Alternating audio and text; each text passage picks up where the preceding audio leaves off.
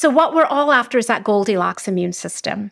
And when people talk about boosting the immune system, I'm like, you got to be careful how you talk about that. You don't want an overactive immune system. You want a just right immune system.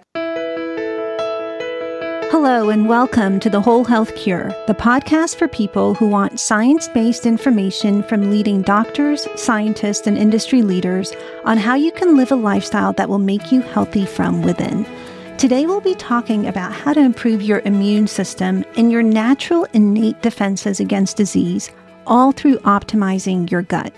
And our guest today is an amazing expert on gut health, Dr. Robin Chutkan. She's an integrative gastroenterologist and the author of 4 books, Gut Bliss, The Microbiome Solution, The Bloat Cure, and The Antiviral Gut.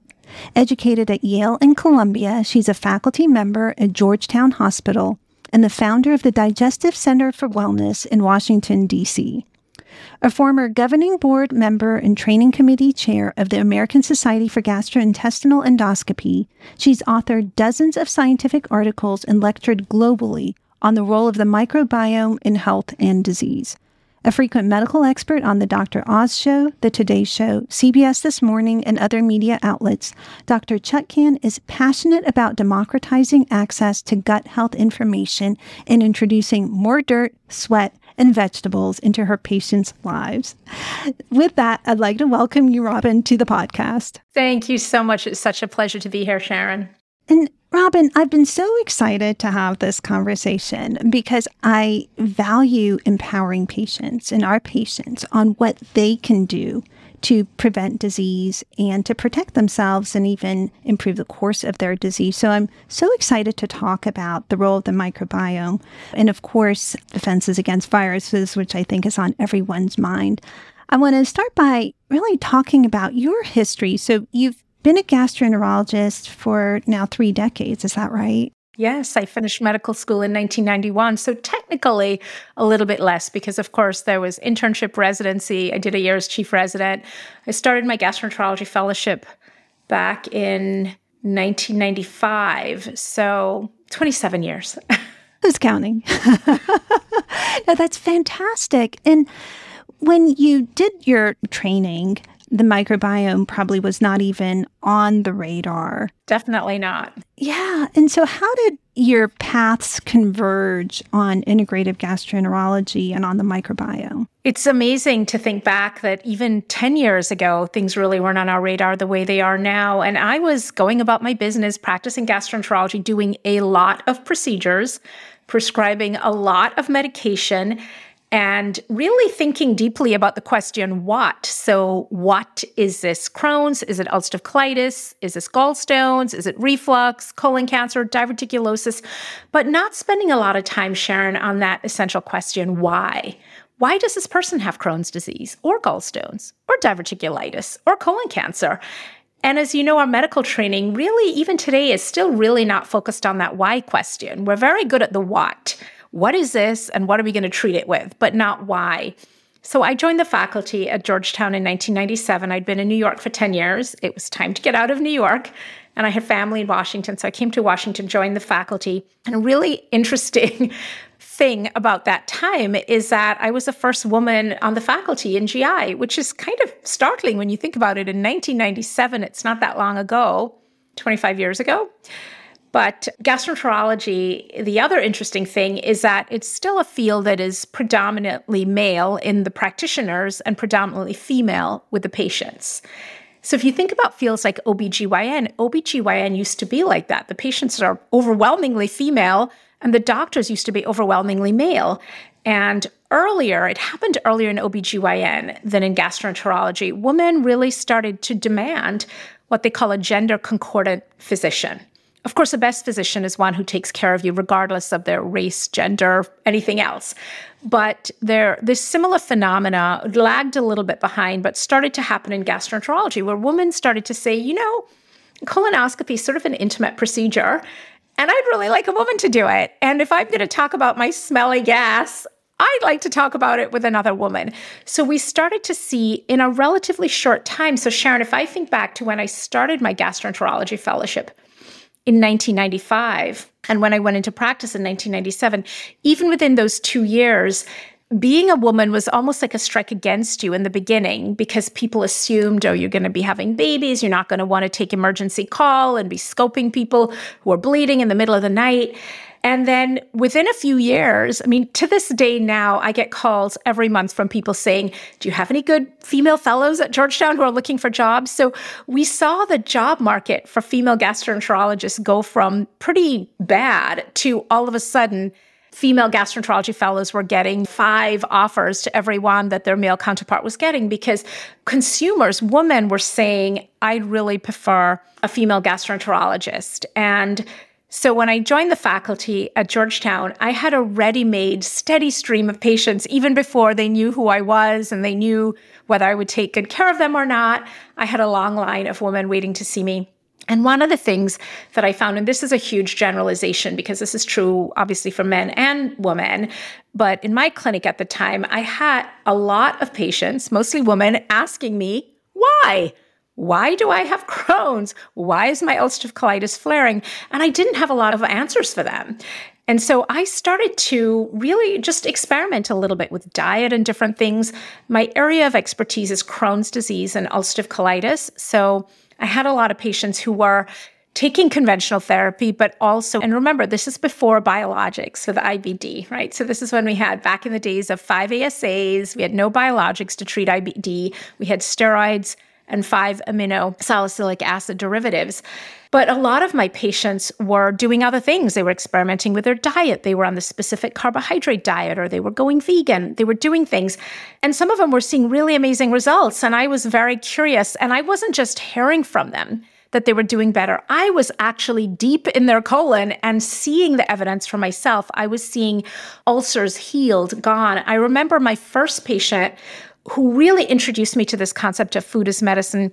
She was a young woman, and at the time, I was a young doctor. We were about the same age. We were early 30s, 31, and she worked at the hospital at Georgetown, and she had Crohn's and was under my care. And then she left, and she went to work somewhere else. And she came back about 3 years later, and I was happy to see her. And I remember saying, how are you doing? She said, I'm doing great. And I said, what are you on? And she said, nothing. And I got so frightened for her. I was like, nothing? That's like driving a car with no insurance. You know, what if you crash? I was literally scared for her. And I remember doing her endoscopy and being just completely flabbergasted because her severe Crohn's, her deep ulcerations, her strictures were gone. Her colon looked normal. And I remember just kind of quizzing her and saying, well, what are you doing? How is this possible? What's going on? And she at the time was doing sort of a cross between the specific carbohydrate diet, taking out a lot of the processed refined grains, the sugar, the dairy, and more plant-based. And at the time, I mean, keep in mind now, this is, 23 years ago, 24 years ago. So it's not like it is now where people are very aware of food. And I was so intrigued by it.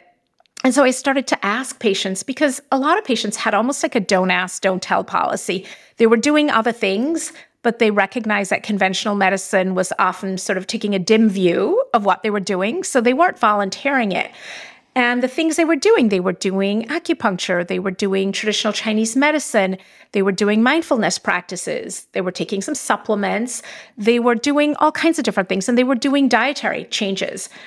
And so the sort of funny story about it is I was trying to go to a conference in Capri, Italy, and it was a young investigators conference. I was making it just onto the wire based on my age, and I wanted a really novel topic to present on. So I did a little survey in my clinic about the use of complementary and alternative medicine. And I was really shocked to find out that 78% of the patients were using some form of complementary or alternative medical therapy, whether it was mindfulness, massage, meditation, herbal therapy, etc. So I wrote up my little abstract. It got accepted. Off I went to Capri to present. But it really sort of ignited a spark in me, an interest in, wow, patients are successfully doing these things. And many of them were also taking the medications we were prescribing. But Sharon, my personal sort of up-close shift came with the birth of my daughter 17 and a half years ago. And I was healthy. I was 39 at the time, so advanced maternal age gets stamped all over your chart. But I was very healthy. no medications, uneventful pregnancy. And I had flu at the time of her birth. I had the flu and a fever. So they ended up giving me antibiotics prophylactically. She ended up having it was a C-section delivery as a result of some labor-inducing drugs that they give you, and they don't really tell you that this drug that is going to speed up your labor is also going to increase the likelihood of a C-section. And so she was a C-section baby. And because of my fever, even though she was very healthy at birth, they gave her antibiotics just in case, again, prophylactically, 2 big doses of an IV antibiotic, put her in the neonatal ICU for observation. My breast milk dried up after about 6 weeks, I think as a result of a lot of the antibiotics I had gotten right around birth. And Sharon, she was so sick as a young child in those first 2 years. And this was my first baby. And even having gone to medical school, I didn't know that your kid isn't supposed to be on antibiotics every month. She was constantly either about to have some sort of ear infection, throat infection, some cough or cold, in the middle of one, or recovering. And I also had no awareness at the time of the difference between a vaginal delivery and a C-section birth. And I know it's something you're profoundly aware of, and I think a lot of the people in your community are, but for those who aren't, babies that are born vaginally pass through that birth canal and they're colonized with the mother's microbes. Babies born via C-section are colonized with hospital-acquired Staphylococcus aureus, which I don't think you have to be a microbiologist to know that doesn't sound quite as good. And this difference in early colonization leads to increases in those C-section babies, a higher risk for asthma, for autoimmune diseases, for allergies, and for childhood obesity. In addition to not being born vaginally, she got that early hit to her microbiome with the antibiotics. And we know that in breast milk, the 3rd most common ingredient in breast milk is something called human milk oligosaccharides. They're to feed the baby's bacteria, not the baby. She also didn't get the benefit of significant breastfeeding. So she had this sort of triple whammy of C-section, minimal breastfeeding, and lots of antibiotics. And that initial entrance into the world via C-section, accompanied by a lot of antibiotics and minimal breast milk, ushered in 4 or 5 years of really poor health.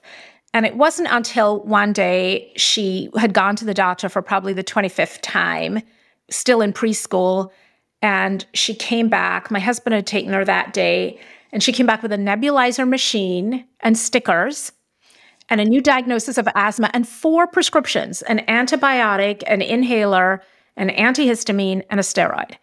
And I said, okay, that's it. We've got to find a new way. And I packed everything up. And I always like to preface this by saying, I recognize that as a physician, I had an additional skill set that allowed me to do that. And I certainly do not recommend that anybody stop seeing their pediatrician. But I do strongly recommend that you have that sort of conversation with your pediatrician saying, hey, are you aware that my daughter has been on 22 courses of antibiotics and she's not yet even in preschool? And I think that the very well-meaning, lovely pediatrician was just sort of opening the chart to the last page and saying, okay, well, she was on amoxicillin last time, let's try this. And nobody was keeping track. So I went home and pulled out my filing, all my little antibiotic receipts, and realized I actually made a chart, Sharon. And I went in, and I think she was pretty shocked. But even then, we were, this is before Marty Blazo wrote his fantastic book, Missing Microbes.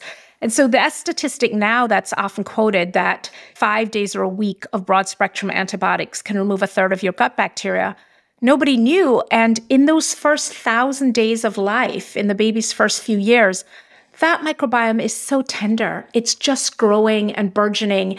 And so when it gets a hit like that, it's really difficult to recover from. So it really took me a couple years, even as a physician, to realize what so many parents now take from, they know it because we know it because it's in the literature, it's in the common press. We know that frequent antibiotics actually put our kids and us as adults at risk for more infection by removing large swaths of the microbiome that is there to protect us. But I didn't know it at the time. So we finally embarked on a different path of lots of split pea soup and green smoothies. When they're little, you can still force a lot of that stuff into them, and just waiting it out. I remember taking her, she kept getting these ear infections, and I remember taking her to see this wonderful pediatric allergist. And she said, well, she's got fluid in her ears. And so here's what we're going to do. We're just going to put her on suppressive antibiotics. And I said, well, for how long? And she said, indefinitely, until the fluid goes away. And something just said to me, yeah, this is not a good idea. And Sharon, it seems absurd now, right? Because of course you wouldn't do that. But again, this was almost 18 years ago. So at the time, it felt like a very lonely journey. And people were like, what do you mean you're not taking her to the doctor and she has a cold or whatever? But she did over time. It took a couple of years, but she definitely got her resiliency back. And she's now a senior in high school, 5'8.5", a rower, super healthy and doing really well. But what really put it together for me was I was seeing a lot of patients in my practice with Crohn's and ulcerative colitis with the exact same history. C-section babies, lots of antibiotics. We had a big meta-analysis come out from my home institution where I did my GI training, Mount Sinai, showing that early antibiotics in early childhood was one of the main risk factors for triggering autoimmune diseases like Crohn's. So again, you have the genetic susceptibility in some, you have environmental factors, diet, etc., and then of course the antibiotics. So it really was that experience with my daughter. And even though I literally have it always in the back of my mind, like, I wish I could do a do-over. I'd have her at home with a doula, no antibiotics. But I'm also grateful for the experience because it really opened my eyes, Sharon, and it made me realize that when you follow those breadcrumbs backward, you start to see in so many instances how these diseases are created. And they're made, not born. And I also just want to say that C-sections save millions of lives, for sure. Mothers' lives, babies' lives. And we are fortunate to live in an era of modern medicine. But it's also very clear that they're not being used judiciously, and it is a surgical technique that is overutilized for issues around commerce and convenience, etc. So I think for all these things, antibiotics, biologics, C-sections, it is amazing that we have these tools in our armamentarium, but I think we're not as good stewards as we could be in terms of being more selective about when we employ them. Yeah, and I can relate to so many parts of what you said in my journey, in my path in academic medicine, as well as a parent.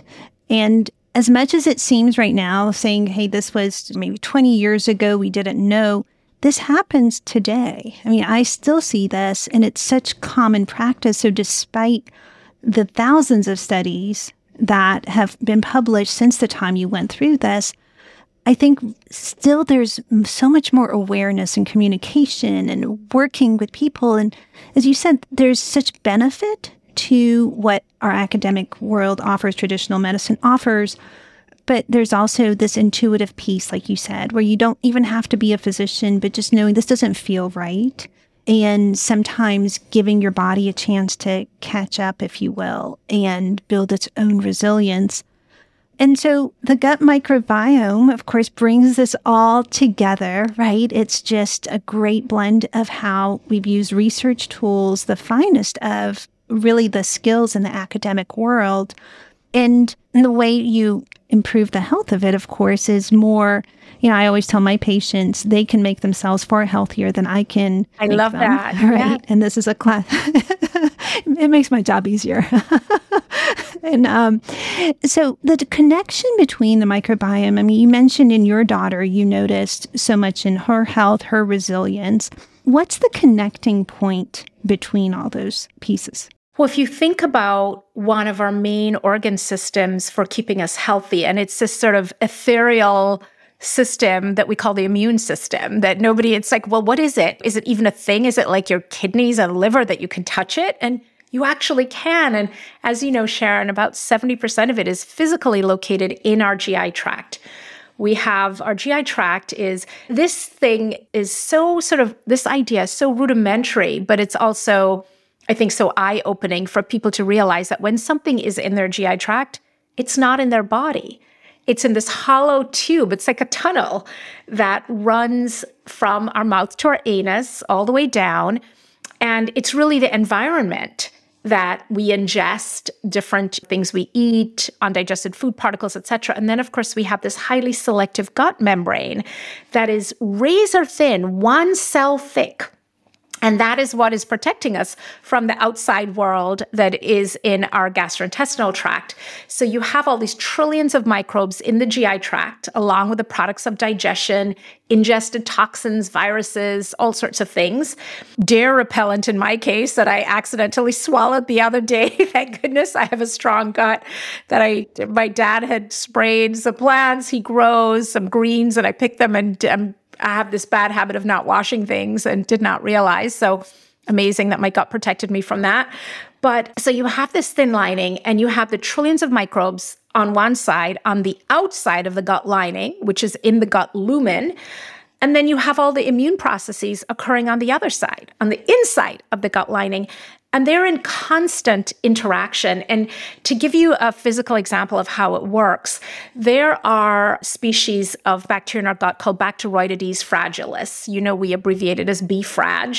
And B-frag are doing surveillance. And when they see, for example, a harmful virus, they literally sort of kick the gut lining to trigger the release of interferons. And I love the name interferons because they're so called because they interfere with viruses. So whoever named them interferons really was a straight shooter. And so B. fragilis sort of kicks the lining to release the interferons, which then trigger this whole immune cascade of antiviral activity.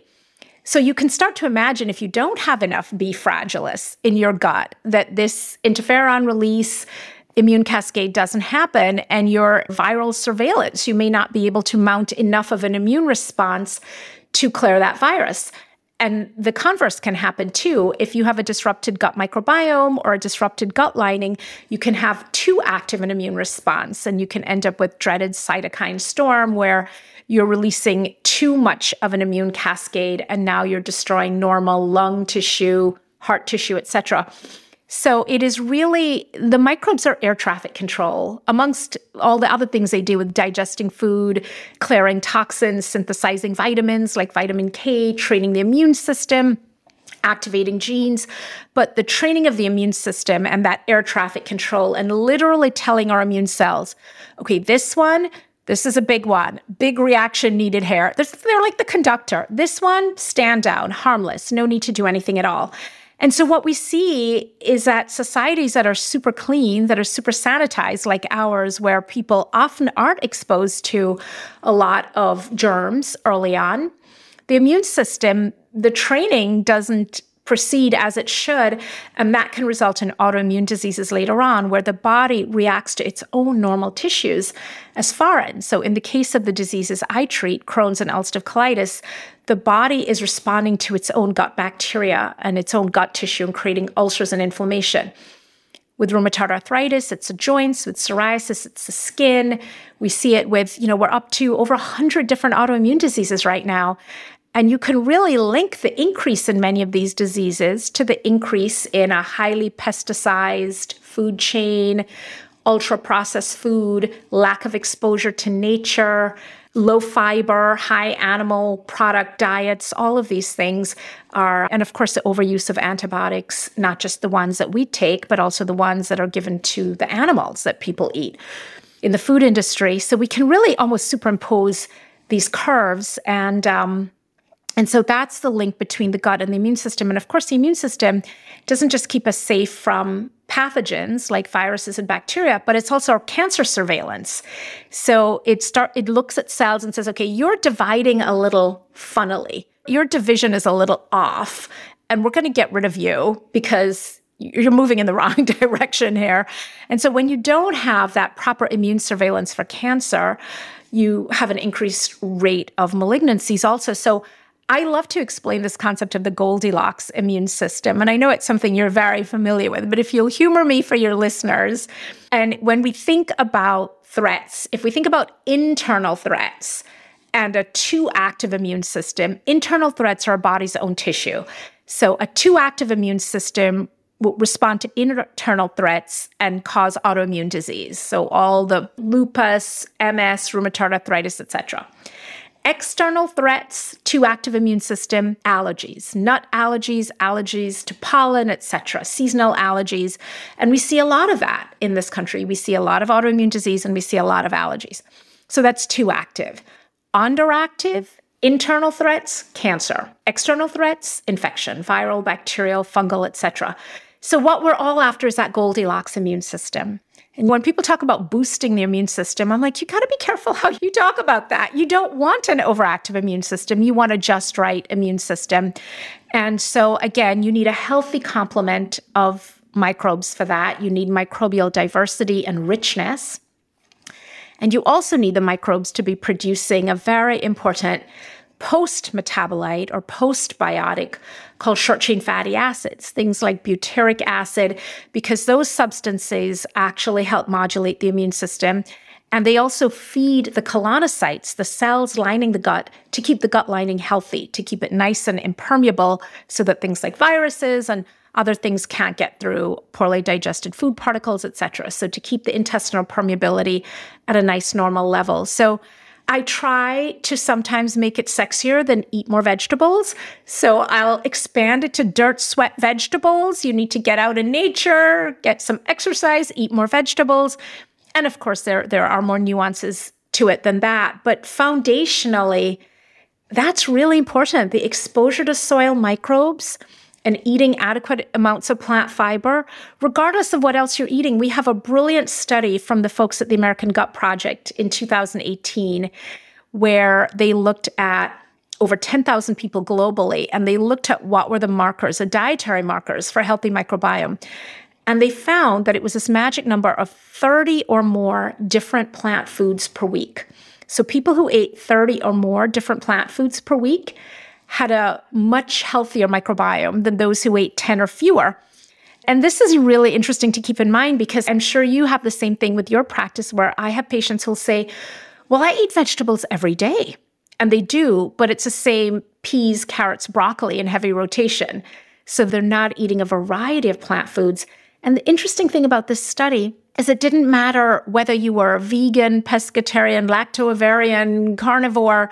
So it wasn't so much whether you were also eating other things that might not be as great for your microbiome.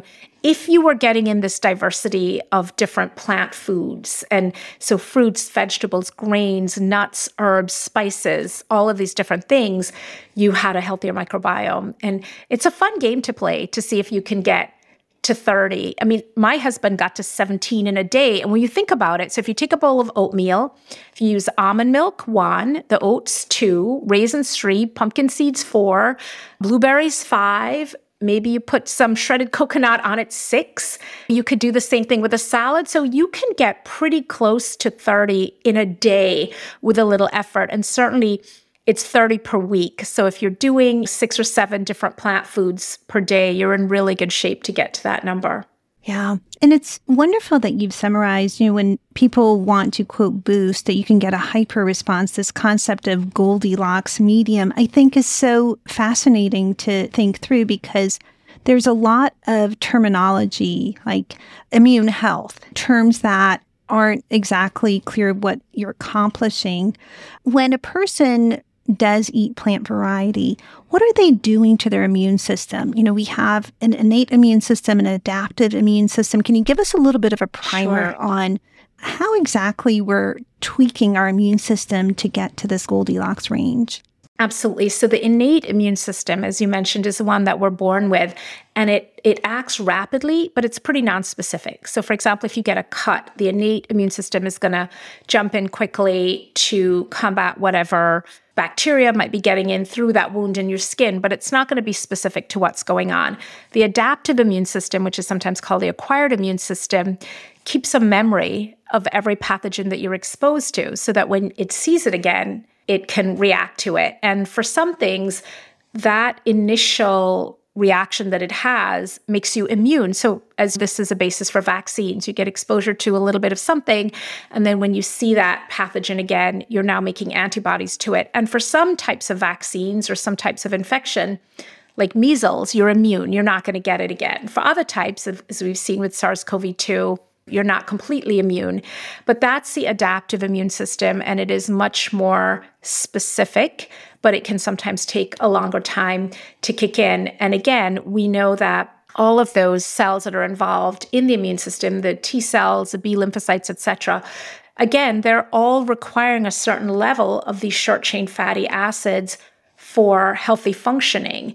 And so if you're eating a very unhealthy diet, and of course, there are other things that can affect it too, immune suppressing medications, stress, lack of sleep, all of these things can affect the immune system too. But the dietary component is a pretty big one. And we have studies from all over the world. As you said, we have thousands of studies showing this to be the case. If you were to tell our listeners like top 5 things they can do to build their immune defenses, what would be your top 5? Number 1 would be take a look in the medicine cabinet and make sure that prescription over-the-counter supplements you're taking are not ruinous to your gut microbes. So it's not just antibiotics, but acid-blocking drugs. We know that acid-blocking drugs, particularly the prescription ones, proton pump inhibitors, by removing all the stomach acid, they change a gradient of bacteria in our GI tract. They also remove stomach acid, which is one of our body's most important defenses against viruses, because how do viruses get into the body? We can breathe them in or we can swallow them in. And when we swallow them in, stomach acid denatures that viral protein and renders a virus inactive, as opposed to somebody who's taking their Nexium religiously and has no stomach acid, and now the virus is able to infect intestinal cells. And we know we have way more ACE2 receptors for SARS-CoV-2, for example, in our GI tract than we even have in our lungs. So looking at things like acid blockers, antibiotics, we know that certain types of hormone replacement therapy, birth control pills, there's a wide range of different medications. And I do go over lots of them in the book and mention alternatives as well as questions to ask your doctor. If you look at a drug like steroids, steroids suppress the immune system. So they are acting directly on the immune system, not so much on the gut bacteria.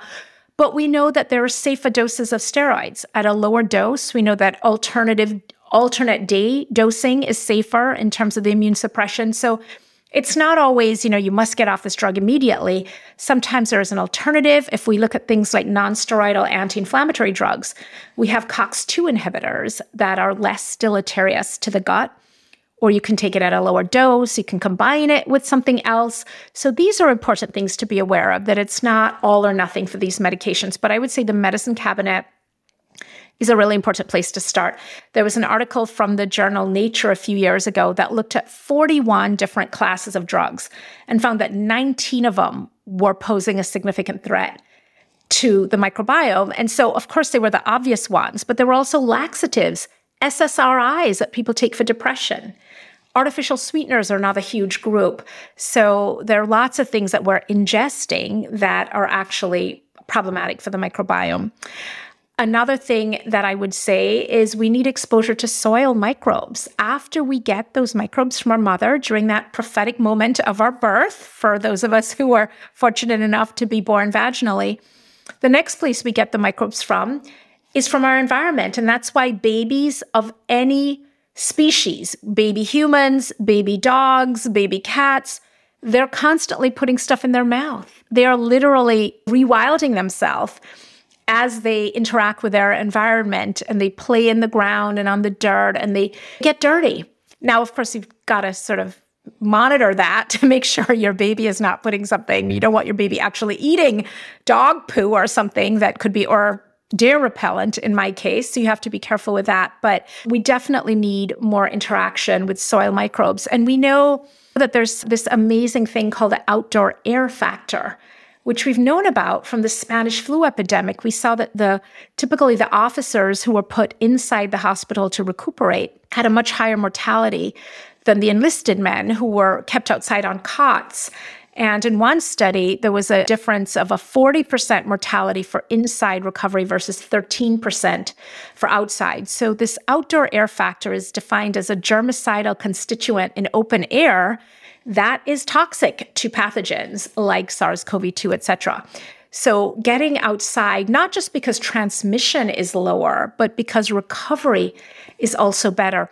We know from a lot of the Japanese studies that Shinrin-yoku, forest bathing, I'm sure I've butchered it in terms of the pronunciation, but that forest bathing, I know you know about that landmark study, Sharon, where they took people in Japan, in Tokyo, had them walk in the suburbs versus in a forested area over a period of 90 minutes. And they found reductions, not just in feelings of well-being, but in significant cardiovascular risk factors, et cetera. And we know that's true for viral susceptibility also, so that being outside in nature has a calming and a healing and a balancing influence on our bodies and is very good for our immune system. Sleep is a huge one. And I'll tell you, when I was writing this book, I went down a rabbit hole with sleep, reading Matthew Walker's excellent book, Why We Sleep, and Sean Stevenson's book, Sleep Better. And I just was so fascinated by sleep. And it turns out that not just with acute infection, but also vaccines are significantly less effective if you've been sleep deprived the 2 days before you receive them.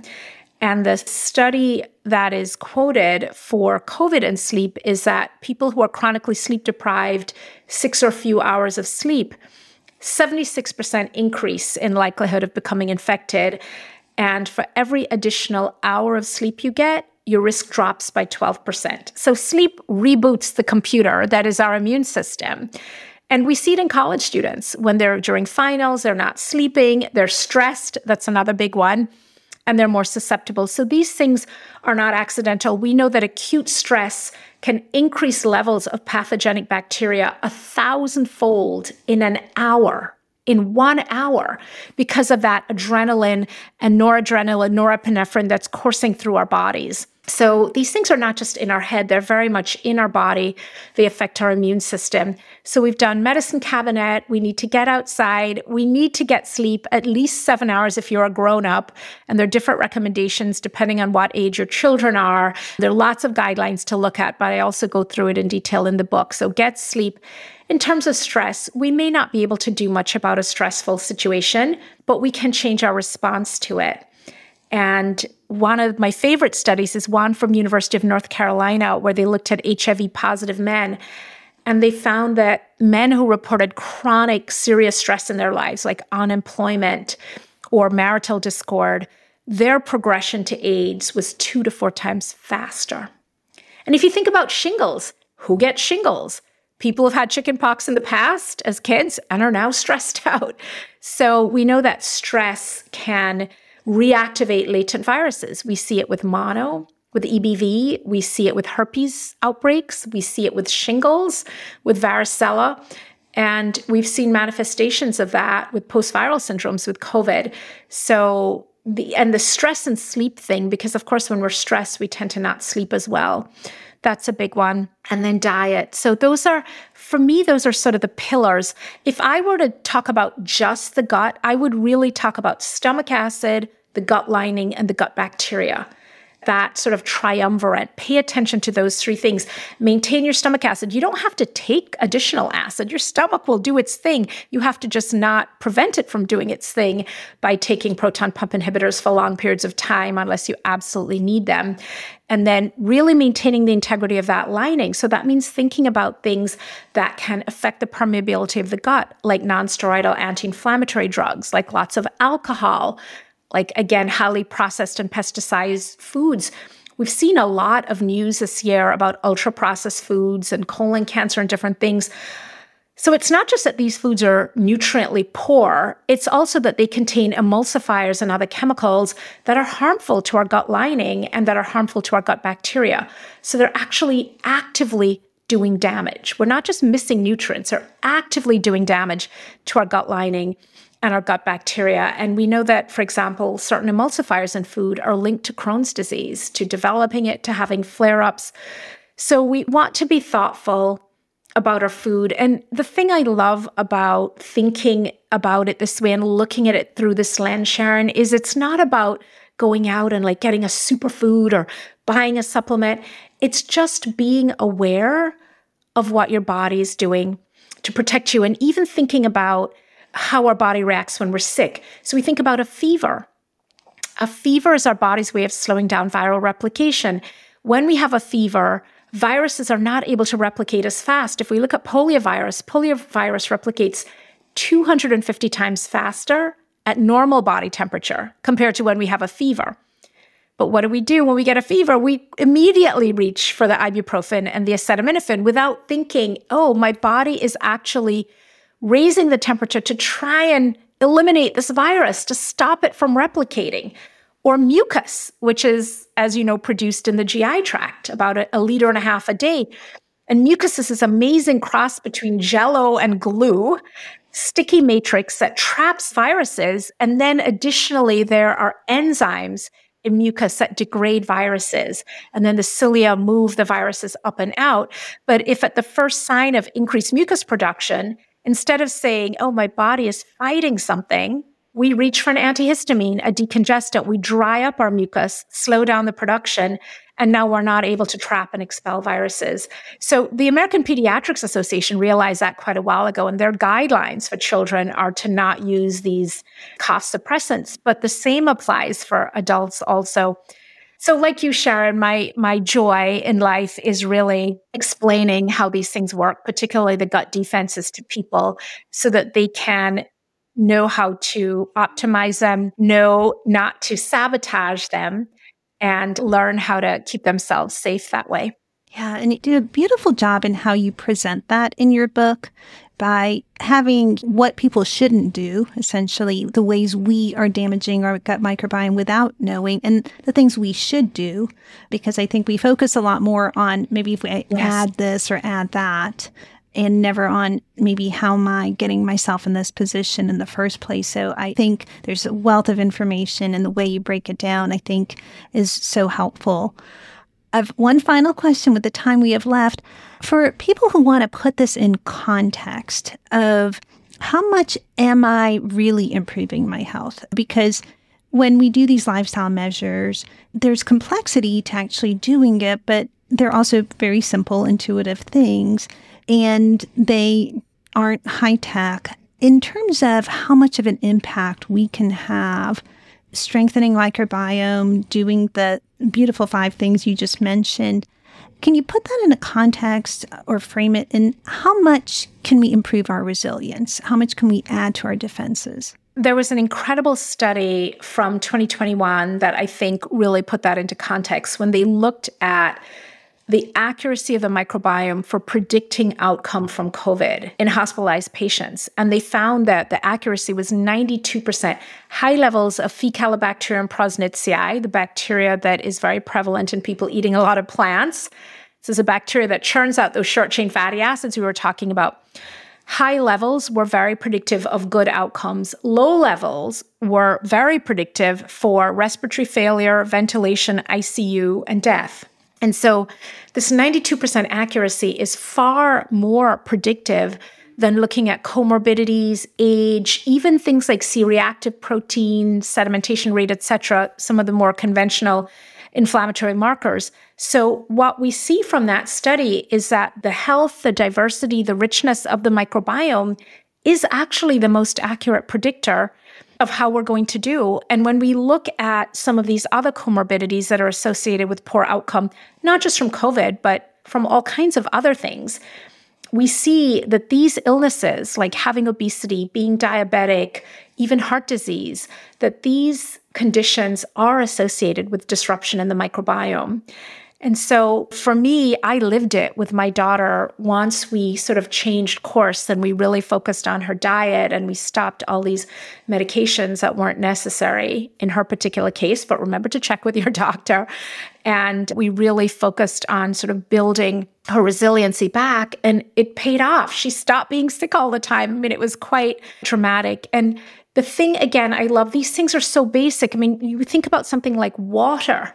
You know, water, the digestive tract is one of the main organs of elimination, but not just for the products of digestion, also for toxins and viruses, all those things that we're ingesting. When our body tries to get rid of them, tries to eliminate them, we walk around dehydrated and unable to eliminate them. So simple things, I'll take a sip of water in honor of that. simple things like hydrating ourselves better are really, really so important. And I think about like, why are we so dissociated from these things, And I think part of it is that they are very simple, that we're looking for the magic high-tech answer to this stuff and forgetting about the sleep, the stress reduction, the water, the exposure to nature, the not taking all these drugs. So it's a real pleasure to help people remember and to really give them the actionable steps for how they can improve their resiliency and overall improve their health. You do such a great job. And Robin, for people who want more resources, where can they find you? Where can they learn more? They can find me at my both difficult to spell first and last name, robinchutkan.com, ROBYNNECHUTKAN, or gutbliss.com. And they can find me on Instagram at gutbliss. And of course, they can find me on incredible podcasts like yours. Thank you so much for the pleasure and the honor of being on. Oh, thank you so much for joining us and for all the wonderful information and for all the work you're doing and really pioneering. So thank you so much. Thank you. The Whole Health Cure is brought to you by Emory Lifestyle Medicine and Wellness and is copyrighted by Emory University. Until next time, do something to help improve your whole health naturally. The views and opinions expressed in this podcast are those of the speakers and do not necessarily reflect the views or positions of any entities they represent.